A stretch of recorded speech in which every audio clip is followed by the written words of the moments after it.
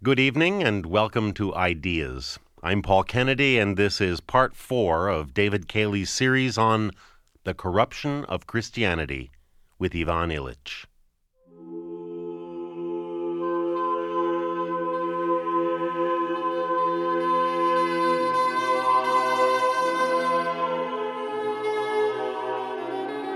The idea of fit, of appropriateness, of a thing which is good, just simply good, no matter what value it has. This idea has been washed out in post-1950 ordinary thinking.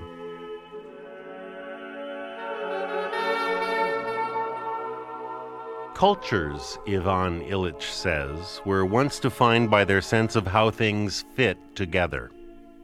The experienced world was a cosmos, a Greek word for what the French call vis-a-vis, the way things line up in relation to each other. Heaven and earth, sea and shore, woman and man, each giving presence and definition to the other. Cosmos was the order of relationships in which things had been placed, and people's actions were tailored to this order. What was good was what fit. This sense of fit, Illich claims, has now vanished from contemporary culture. We no longer live in a cosmos, a proportioned world in which each thing defines and complements its opposite. How this world was lost and how this loss can be understood as a perversion of Christianity are Illich's themes tonight. Part 4 of The Corruption of Christianity by David Cayley. During the first 3 broadcasts in this series, Ivan Illich has argued the hypothesis that much of what is unique and unprecedented in modern Western society can best be understood as a corruption of Christianity, a hypothesis he sums up in the formula, "The corruption of the best is the worst." Many 20th century social theorists have written about the formative influence of Christian thinking on contemporary institutions, but they have generally seen these institutions as a practical realization of Christian spiritual ideals. Illich, as his carefully chosen word corruption suggests, takes a radically different view. He understands the modern world to be involved in a betrayal of its Christian antecedents. He calls the modern attempt to remake the world a blasphemy, another carefully chosen word which means a sin against faith. Through faith, he has written, what I see and feel, I know to be creation. What I see as real, I know exists only by participation in the divine goodness. But the world in which I find myself, he goes on, is mostly an artificial world, a manufactured construct ever further removed from creation, a world in the hands of experts who presume, through a kind of transcendent pride, to manage it. Illich approaches this reality as an historian who believes that only through careful study of the past can we cultivate a sense of how strangely out of tune our contemporary society is. Only in the mirror of the past, he says, does it become possible to recognize the radical otherness of modern assumptions. He begins his reflections tonight by looking back to the genesis of one of those assumptions, the idea that the world lies in human hands, open to unlimited manipulation. He finds its origin in an idea that deeply colored the Christian sensibility of the Middle Ages, the idea of contingency. This conception, he says, expressed both the fullest flowering of the Christian sense of the cosmos and the seeds of the eventual shattering of this cosmos. He opens with a definition, occasionally quoting from an article on the Christian concept of contingency by German historian of philosophy Hans Blumenberg, which Illich sometimes consulted as he spoke. Contingency refers to a state of living in a world which doesn't bear in itself the reasons for its own existence, but gets it from an absolutely necessary, personal, ever-creating God. That things get their existence, their presence in the world, for an act of the will of the Creator. We are both in our essence human beings, but it is a personal act of God's will to bring you and also that little cat, that kitten there, into existence and keep it in existence. And in front of this act of God's goodness, I can do nothing else but bow in deep respect. The idea that the world's existence is contingent on the will of God has deep biblical roots and is shared by other monotheistic religions like Judaism and Islam, but it receives a unique accent during the Christian Middle Ages, and above all in the philosophy of Thomas Aquinas. Central to this Christian version of the idea, and central also to Illich's own philosophy, is the notion of existence as a personal gift. At this moment, the world's very existence assumes the nature of something gratuitous. The world which is around me, the cat over there, and the roses, the 4 red roses which bloomed during the night, are a gift, something which is a grace. This moment of our being together, which I immensely enjoy, is not predetermined by some karma, isn't a chance, isn't logical necessary, is a pure gift. It's a gift from that Creator who keeps beings in existence. And therefore we can also understand our own activity of freely sitting here together as a gift to each other in an entirely new way. The novelty and originality of this idea, Illich says, continuing to quote Blumenberg, can be seen by comparing it to classical views of how the world is brought into existence. The coming into existence of the antique cosmos, the cosmos of Aristotle, the cosmos of Plato, was in no way dependent on the act of someone's will, neither in its genesis, in its coming about, in its birth, nor in its continuation. The cosmos was but the fullness of expression of what was identically fit for existence. If something came into existence, came into being, it came into existence. You couldn't think of the contingent. However, since Augustine, things have changed. Augustine answered the question why God created the world with that incredible quia vult, because it pleased him, because he willed it, he wanted it. In Spanish I would say, porque tenía ganas. I know that in America you don't have ganas. It's something which is a will which comes from pretty deep in the stomach of God. The world's existence is the result, therefore, at every moment and in the way it is, of a sovereign act. The idea that the world at every moment depends on God's will is, for Illich, a glorious expression of the surprising, unfathomable generosity of existence. But contingency, he says, is also a fragile and unstable doctrine, because it hangs existence by a single thread. Only break the thread, and the world tumbles from the hands of God into the hands of man. God's sovereignty becomes the model for human dominion. Such a break was made thinkable, Illich says, by a change in the way later medieval thinkers, like Duns Scotus and William of Ockham, interpreted this doctrine. To put it as simply as possible, these philosophers, basing themselves in part on Augustine's quia voluit, put more and more emphasis on God's freedom, until his will came to be seen as something arbitrary. Thomas Aquinas had seen creation as something possessing a rational and intelligible structure. Duns Scotus, writing just a generation later, claimed that there can be no rational explanation for God's will whatsoever. His will is unintelligible as anything other than pure will. This teaching made God's very being contingent, and contingency, in consequence, began to take on the meaning that any dictionary will tell you it has today: mere chance, instance, or accident. The stage was set, Illich says, for the philosophers of the 17th century to claim that each being has within its own nature the reasons for its existence. His will became the symbol for arbitrarity and prepared the way for an understanding of the world outside of contingency, dependent on, as a contingent, the chance world, the world of chance, in which everything bears in itself the reason for its being.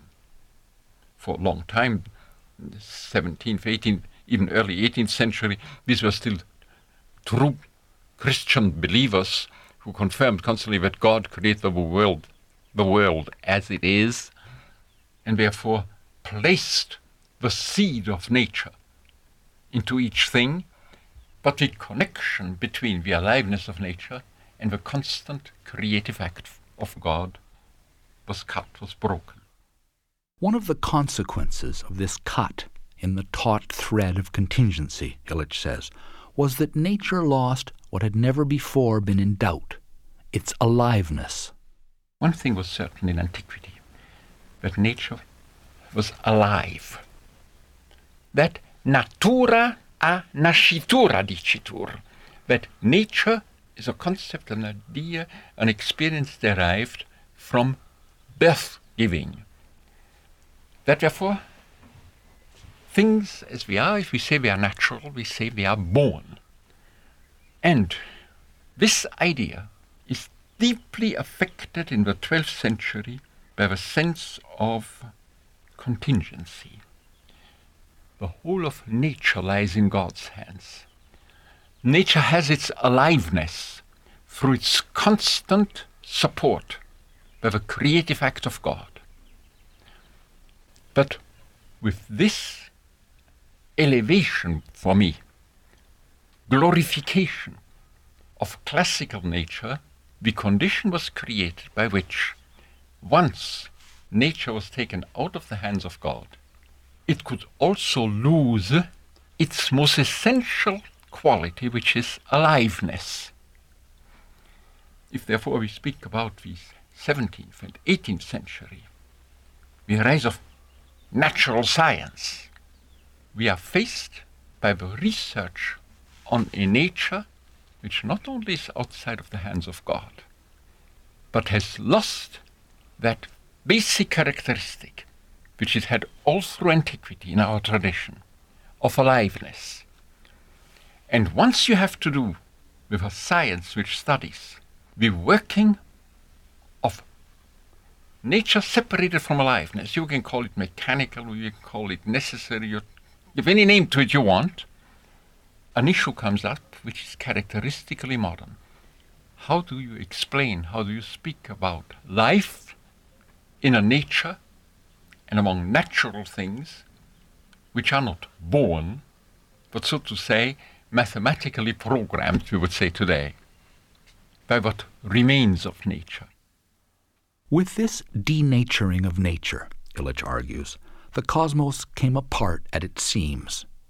The microcosm ceased to mirror the macrocosm, because things now contained within themselves the seeds of their nature, or, as one would say today, the principles of their development. The being of things in the world was no longer determined by their mutual correspondence or fit, but by an internal law peculiar to that thing.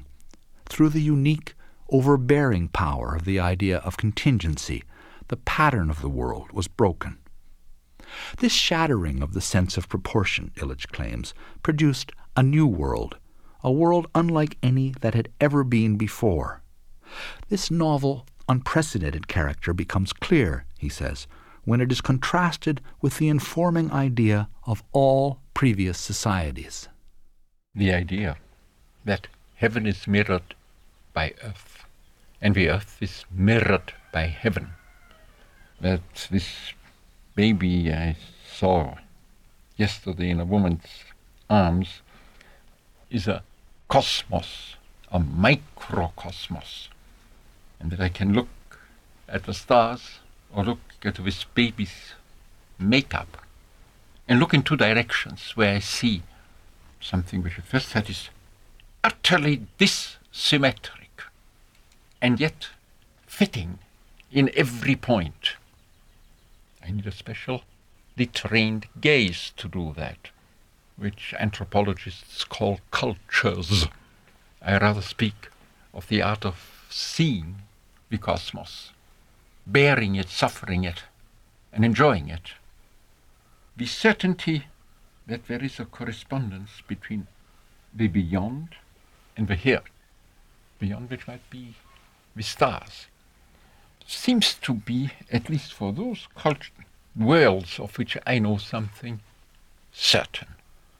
It's a background, the magma out of which at least circum-Mediterranean cultures, but as far as I can understand also Far Eastern cultures, and the Mexican, Aztec and Maya cosmos, of which I know a little bit, presuppose, you can't enter there without having that assumption that the world is the result of a mutually constitutive complementarity between here and there.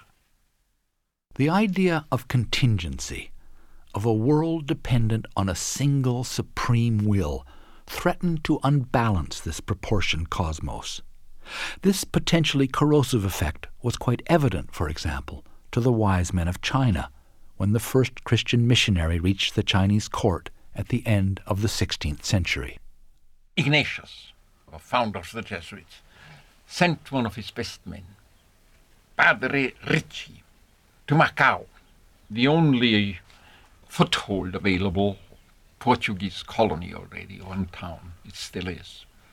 And Ricci, who had trained his memory in northern Italy, in the Po Valley, splendidly, with the elaboration of his time of the Ciceronian rules of memory training, succeeded to learn something like 25,000 Chinese signs in a few years.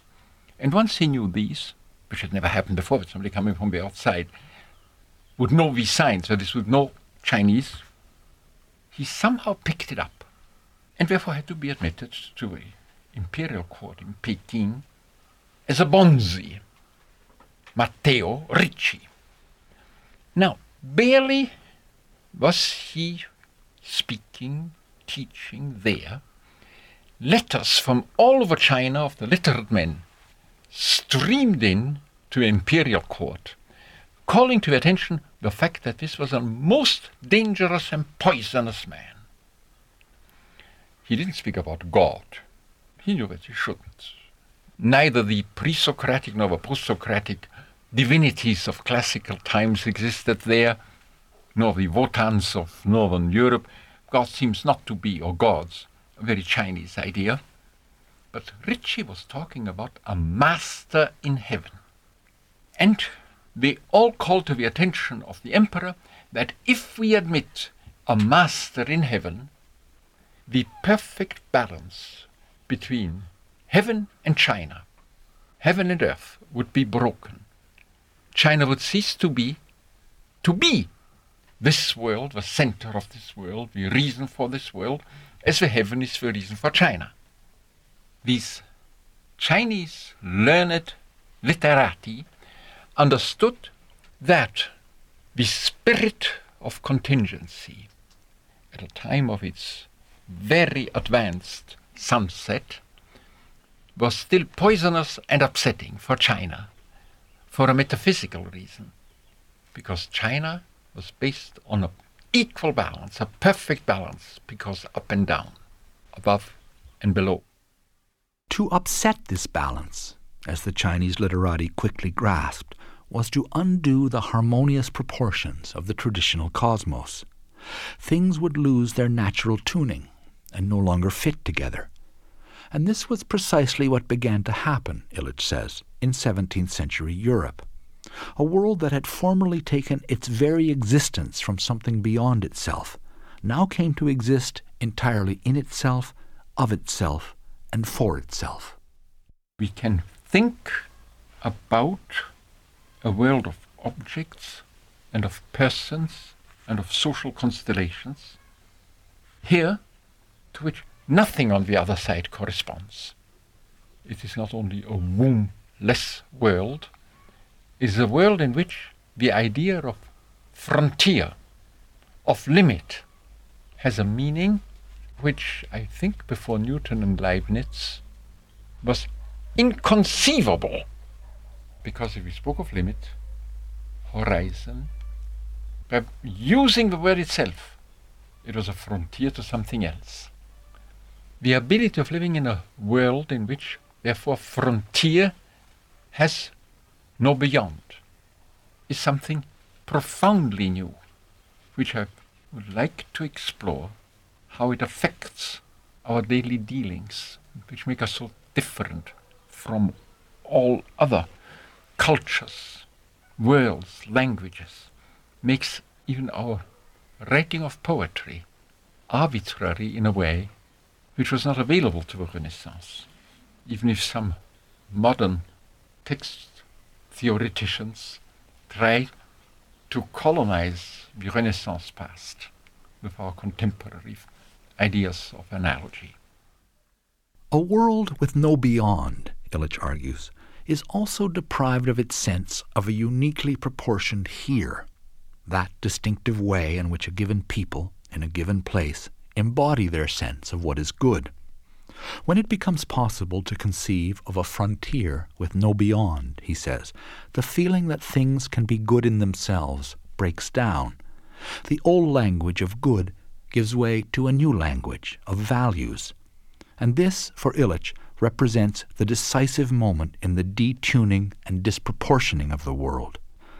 The good is something for which people have a culturally shaped sense, as real as smell or touch, a sense for what, in a given context, fits.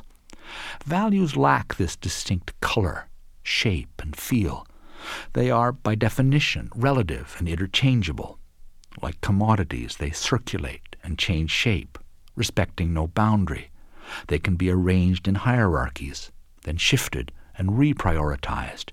They know no stability, permanence, or place. And for this reason, Illich says, this new language can no longer incarnate what people once sensed as the good. I must first make it clear that as far as I can understand, I live in a world which has lost the sense for good, the good. The certainty that the world makes sense because things fit together. That the eye is made to grasp the sun, not the sunlight to have an optical effect on that biological camera, which still works somehow in my head. The sense that virtuous behavior is fitting, appropriate for the human being. And we have lost it in the course of the 17th and 18th and 19th century with the rise of the concept and the experience of value. Good is absolute, in the sense either it's the light and the eye are made for each other, and this is deeply experienced, or the eye has value for me because it allows me to orient myself in the world. The moment I speak about, in philosophy, about values, which can of course be positive and also negative, I already assume that there is somewhere a 0 point from where values rise or decline. It is not the economy which introduces commodity-like reflections into philosophy, but it's the philosophical replacement of the good by value, by the idea of value, which finds also an expression in economics, which then is one of the major forces shaping the milieu within which my life is a pursuit of values and not anymore the pursuit of the good for me, which can be only another person. What else could it be?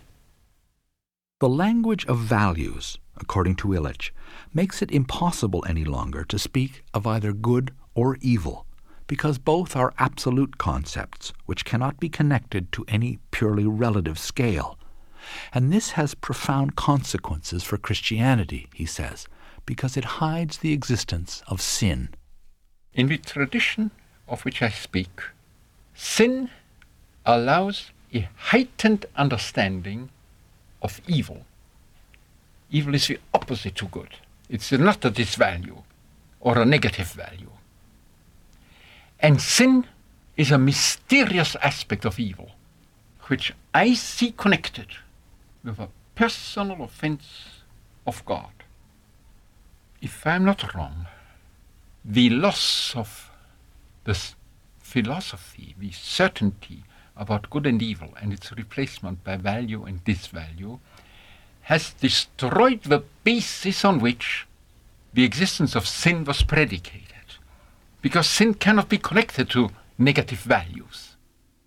What follows for Illich is that we have lost the only language in which the modern condition can be adequately grasped, because to him sin is the only name that can comprehend the betrayal of Christ's New Testament that this condition represents. And this, to him, is the worst, for not only have we lost the sense for what fits, we have also lost any way of recognizing that it has gone.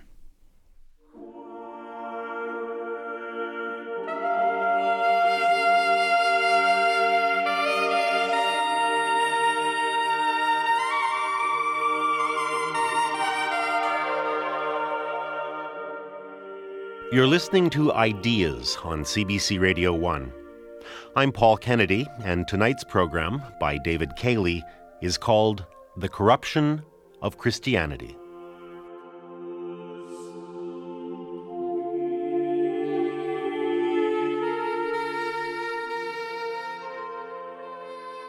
The feeling for just proportions, for what fit, Ivan Illich has argued, was a physical sense, a real perceptual ability that people once had. The world of values, therefore, deprives us not just of the idea of the good, but imposes an actual sensual deprivation. Illich sees an example of this deprivation in the way contemporary people experience their own bodies. Until well into the 18th century, he says, the body was felt to be a microcosm. There was a correspondence between the individual body and nature as a whole. According to a tradition which descended from the Roman physician Galen, the body was thought to be composed of 4 humors, and health was conceived in terms of the balance of these cosmic elements, as they flowed or were blocked within the body. Illich has studied this humoral, microcosmic body by observing the way it conditioned the encounter between physicians and their patients. The doctor, in this old tradition, he says, could do no more than support and foster the body's tendency to return to a balanced state. Unlike the contemporary doctor, who determines his patient's experience by his diagnosis, these older doctors had to rely on the patient's own report. When I look at doctors, and by now I have 5 or 6 good studies which do this, on how they behave when they meet a patient, before modern medicine has trained them to a modern self-consciousness for doctor, they listen to the patient. I am tired of hearing, well, a good modern doctor does it too. Let him do it in 7 minutes, 7 minutes and a half. He listens to the patient's story. He makes an anamnesis, which is the patient's self-awareness, which is pretty credible because usually it takes the form of complaints. The patient comes with complaint. He comes to cry on the doctor's shoulder. And when I analyze what the patients told the doctor, it is about how they feel. How they feel, I don't have to say in Old English how they feel themselves. What else? If I ask you, how do you feel? Even in modern English, how do you sit in yourself? How is it today? How is that who you are? First of all, to his own seat and stance, and second, to the world around him. What the doctor treated was what he got through the confession of the patient. You know, my right eye gives out since I saw that man being hanged. It's a very common thing, and I'm blind on my right eye. although sometimes I see. And I think of a very concrete one. Since my landlord, who is a powerful man, threw me out of the house in a most uncivilized way, I have enormous pains because I feel that my juices don't run down my left leg anymore. I could go on telling dozens, hundreds of such stories. And the doctor does not only hear what the patient says, but he also immediately qualifies what kind of a character in the humoral, today we would almost say astrological sense. He doesn't have to know any explicit astrology. This sanguine man reports on a blockage of his red flows to the tips of his toes on the left side, and then translates this into much more detailed, specific, beautiful Latin language, which we call Galenic medicine, which he has learned in school. So the doctor's task consists is essentially an interpretative one. It's an exegesis of what the patient reveals about himself, with the competence to translate this into explicit medical knowledge, which is so clear that it immediately makes him see internally the plants which are related to the same issue. Plants, at least in our Western post-medieval medical manuals, are classified by organs, by human organs. The little man who stands in the middle of the classification miniature relates the organ, the liver, to that plant, and the stomach to that other plant. And here assemble bouquets of plants and flowers, and sometimes even animals, which a doctor immediately thinks of. So the doctor translates the story about the humoral, the flowing experience, or stopping experience, the cold and the warm of the flows, the biting nastiness of some, and the sweetness which is overwhelming and takes away his good judgment when he sees that woman's face, into scientific language, his science, which relates to possible other cosmic elements which might, and that he must know, help under these circumstances. Two things stand out for Illich in this encounter of doctor and patient. First, that the patient tells a story which locates whatever discomfort he is feeling in the context of his entire experience. And second, that the doctor attends to this experience rather than to some construct which his superior knowledge allows him to impose on it. He relies on the patient's word. All traditional doctors believed in people, their patients, telling them about their nature. Nature was experienced, was felt, was smelled, was tasted by people, and the physician, as if he were participating in a Greek tragedy, through mimesis, sympathy which becomes feeling the other, was trained, like the spectator in the Greek theater, to feel the actor, to feel this tragic instance of an individual sitting in front of him who had been caught in his human condition in some mess, in something contrary, and nature was trying to heal itself. The idea of health didn't exist, but only of nature being more or less capable to constantly heal itself.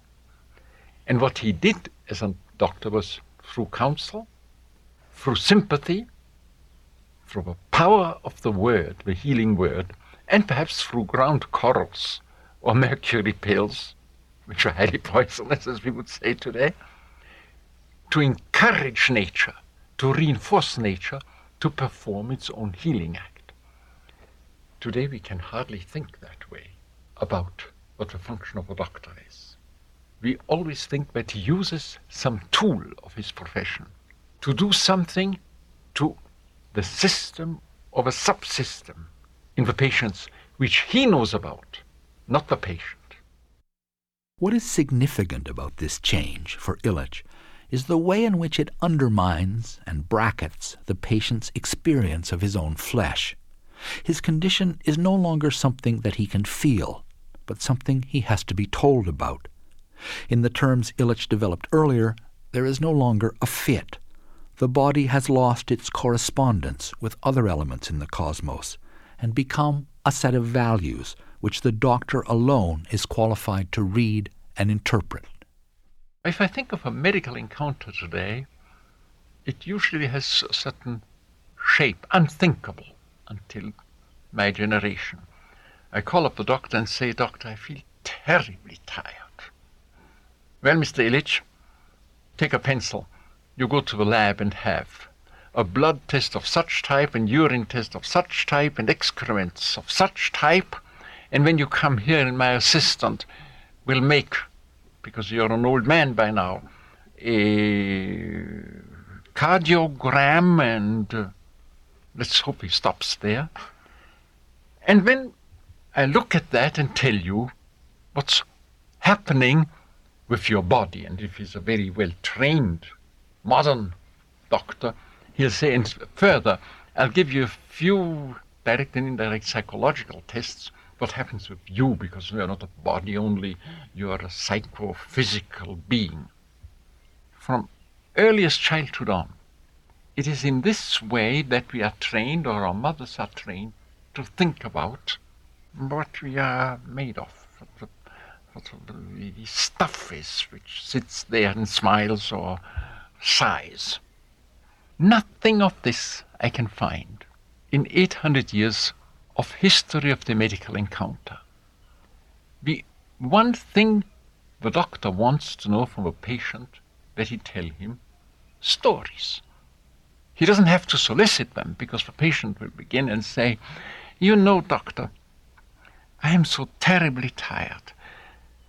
And I knew that this would be coming. Now I'm a 70-year-old man.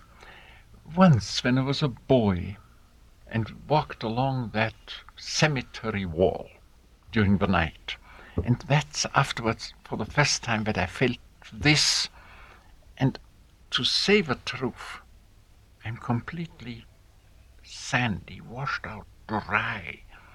I can't connect now when I speak to you with my bowels. It's very difficult. I have to ask to bring me a second or third cup of coffee, or something even better than coffee."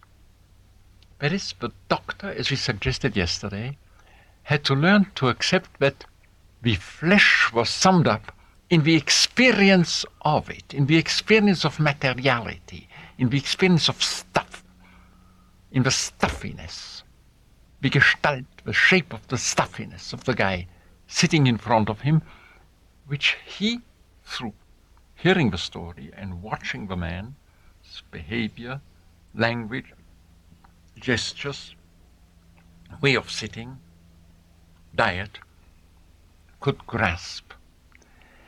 This sense of the body, which is totally that to which the word ego, I, points, that which I make present in a conversation when I say to you, I believe. That body, during the last 50 years, in my opinion, has been profoundly obscured. The ability of perceiving it maligned. The arrests of availability of it transformed into symptoms which a doctor, if he's a good specialist, somewhere on the border of psychology, can classify. I have therefore come to the conclusion that I live in a world in which that body to which... Okay, let me stay with my story. The angel Gabriel, told the girl in a town of Galilee, Nazareth, God wants to be in her belly, is something which is out of the world in which I live. This last point of Illich's, that contemporary persons cannot grasp the meaning of God's incarnation in Jesus because we are no longer ourselves embodied in this older sense, is one to which I'll return at the very end of tonight's program. But I want to continue for the moment with the evidence for his argument that modern people have lost the experience of their own bodies. 25 years ago, when Illich wrote his book Medical Nemesis, he used the term iatrogenesis, literally doctor-made, to describe the illnesses that arise from medical treatment, getting the wrong diagnosis, the wrong pill, or the wrong operation. Today, he gives this term a different twist, with his claim that what doctors now mainly give people is their bodies. The medical establishment takes on the task of providing people with bodies. And then these bodies are introjected by alternative medicine. I remember one of the main people who in the United States write about body history who came to see me and my friends. I don't know if you were there. And he said, well, first thing, so that we can clearly understand each other, we must now very sweetly, he trumpeted, sit down, and I will lead you through an internal visualization. And he wanted me to apply my own eyes as if they were sonar equipment or magnetic resonators. You feel your heart and you feel the right chamber, and whatever he connected with the right chamber, with the left chamber. And he believed that he was leading us out of the medical paradigm, but he was leading us ever more into the iatro, doctor, genetic made thing with which most people today run around. You can see when you exaggerate. I would like you to meet Doña Lute, a nice village woman whose husband, I think, died, and she's earning some money as a maid somewhere in town, but she comes back to the village in the evening to make some extra money. She sells, sometimes on advance payment, and then picks up the rest of the subscription in the next 6 or 8 weeks, journals, which help people who hardly can read through comics to acquire iatrogenic bodies, and thereby she disqualifies, represses, veils the sense with which a lot of Mexicans still ran around about themselves. How do you feel? ¿Cómo se siente? Of 30 years ago, people had something which they felt. And medical science couldn't do anything else but interpret it. The modern medical patient, according to Illich, is taught from childhood on to internalize a body which he cannot sense. He learns to identify himself with measured values, like his blood pressure or his cholesterol level, with the mapping of his interior that is made possible by X-rays, magnetic image resonators, ultrasound probes, or CAT scans, and today, increasingly, with the various risks, as of cancer or heart disease, to which he might be genetically predisposed. And in none of this, Illich says, is there anything he can actually feel.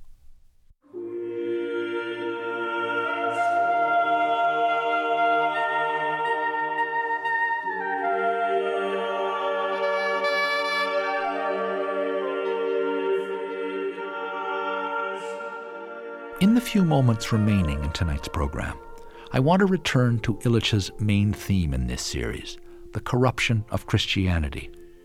Earlier, Illich argued that traditional societies were defined by their sense of proportion, their sense of how things fit together. He then went on to show that this sense was undone by the doctrine of contingency, the idea of a world entirely dependent on a single divine will, which overbalanced and eventually overturned the system of correspondences which, in the traditional cosmos, held each thing in its proper place. This upsetting of the traditional order, in Illich's view, was a corruption of Christian belief, and in no way a necessary or inevitable consequence of it. His example is the text he has used as his touchstone throughout this series, the Gospel parable of the Good Samaritan. The story is told in the Gospel of Luke, when Jesus is asked, "Who is my neighbor?" In response, he tells the story of a man traveling from Jerusalem to Jericho who is waylaid by robbers, beaten, and left half dead by the road. A priest of the temple chances upon him, and passes by on the other side. Another official of the temple does the same. Then comes a Samaritan, an outsider from the northern kingdom of Israel, who did not worship in the temple. He takes mercy on the fallen man, binds up his wounds, and takes him to an inn, where he pays for his care. This story, as Illich understands it, announces a new and unprecedented freedom. As a foreigner, the Samaritan had no ethical obligation whatsoever to the wounded man beside the road, because ethics in the ancient world applied only within the boundaries that defined a given people in a given place with a given tradition. Jesus announced the Samaritan's freedom to step across this boundary and embrace the wounded man. This certainly transgressed a traditionally sacrosanct frontier, and in that way potentially threatened the traditional sense of proportion. But it also, in Illich's view, implied an entirely new kind of proportionality. What is revealed to us in the parable of the Samaritan is this. When we ask him, "Who is my neighbor?" he answered, "He to whom you, as a free human being, establish your personal proportionality by turning to him in love and inviting to mutuality of love, which one usually calls friendship." The Samaritan made me understand that I am I, in the deepest and fullest sense which is given to me to be I, precisely because you, by allowing me to love you, give me the possibility to be correlative to you, to be proportionate. I see, therefore, in love, hope, and charity, the crowning of the proportional structure in the full old sense, the proportional nature of creation. Nothing is what it is except because convenit. It fits. It is in harmony with something else. And I am free to choose with whom, or better, to accept from whom I want, from whom I let myself be given the possibility of loving. The Samaritan, therefore, the call of the Samaritan, charity, agape, does not destroy, but elevates proportionality onto a level which formerly was not perceived. It goes beyond Plato and Aristotle and beyond the Greek mysteries. It says your telos, your end purpose, the goal of your being is your choice of charity. The story of the Samaritan, Illich says, elevated proportionality to a new height. He used the same term earlier in relation to the idea of contingency, which, he said, elevated nature to a new, if fragile, dignity as God's continuous creation. And the same, he argues finally, can be said of the Christian view of the body, which is implied in the doctrine of the resurrection of the dead. It makes possible the destruction of traditional body images, but it is, in itself, a glorification of the body. His text is a scene described in the Acts of the Apostles, in which the Apostle Paul preached the resurrection of the body to an assembly of Athenians. Paul gave this speech which seemingly appealed to Athenians, the most civilized people, as I would say. The Agora was, well, I'm speaking really as an adoptive New Yorker, something like Washington Square. In its best moments, people listened to him with great enthusiasm about Jesus, about his death on the cross, but when he wanted to speak about the resurrection of the dead, and somebody told him, for today it was enough, come another time and tell us about this. Paul speaks about something which even the Athenians don't want to listen to. Come back another time. They were delicate people, decent people, well-educated people. And yet, the belief in the resurrection of the body, of Christ's ascension, the popular devotion to the body of Mary physically taken into heaven, so common that a modern pope believes that on the basis of the commonness of the devotion he could say that it is a part of Christian belief, demanded from those who lived in that culture a respect in front of their body as a mystery which in a way went beyond, but in a way also destroyed all the different kinds of old body images or perceptions which were culturally determined differently in different cultures. We have now these marvelous studies by Mrs. Ruth Padel, P-A-D-E-L. Where did they feel their minds? They could hand the Greek heroes, they could take it in their hand. Their liver, their courage, could push them on. These body cultures, if you want to say so, have been, surprisingly, in our Western culture, replaced or overshadowed, is a better word. They've been overshadowed by the respect for the body, which is Christ's body. And once that disappears, a void space was left, into which you couldn't put any construct. The reluctance of Paul's Athenian audience to follow him in his discussion of the resurrection certainly shows their awareness of how potentially destructive such a teaching might prove to their traditional sense of the density of their own flesh. And yet, Illich says, the resurrection also created a new respect for the body, a new sense of the splendor and dignity of flesh that was destined for resurrection. Where corruption enters is through the very delicacy and fragility of these ideas.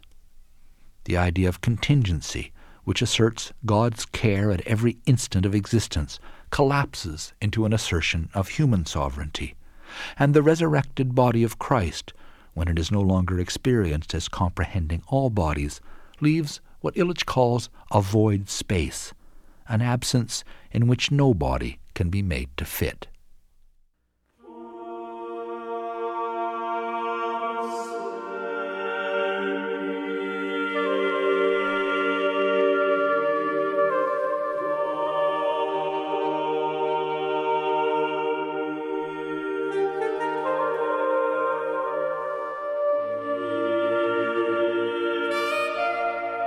On Ideas tonight, you've listened to Part 4 of The Corruption of Christianity, Ivan Illich on Gospel, Church, and Society.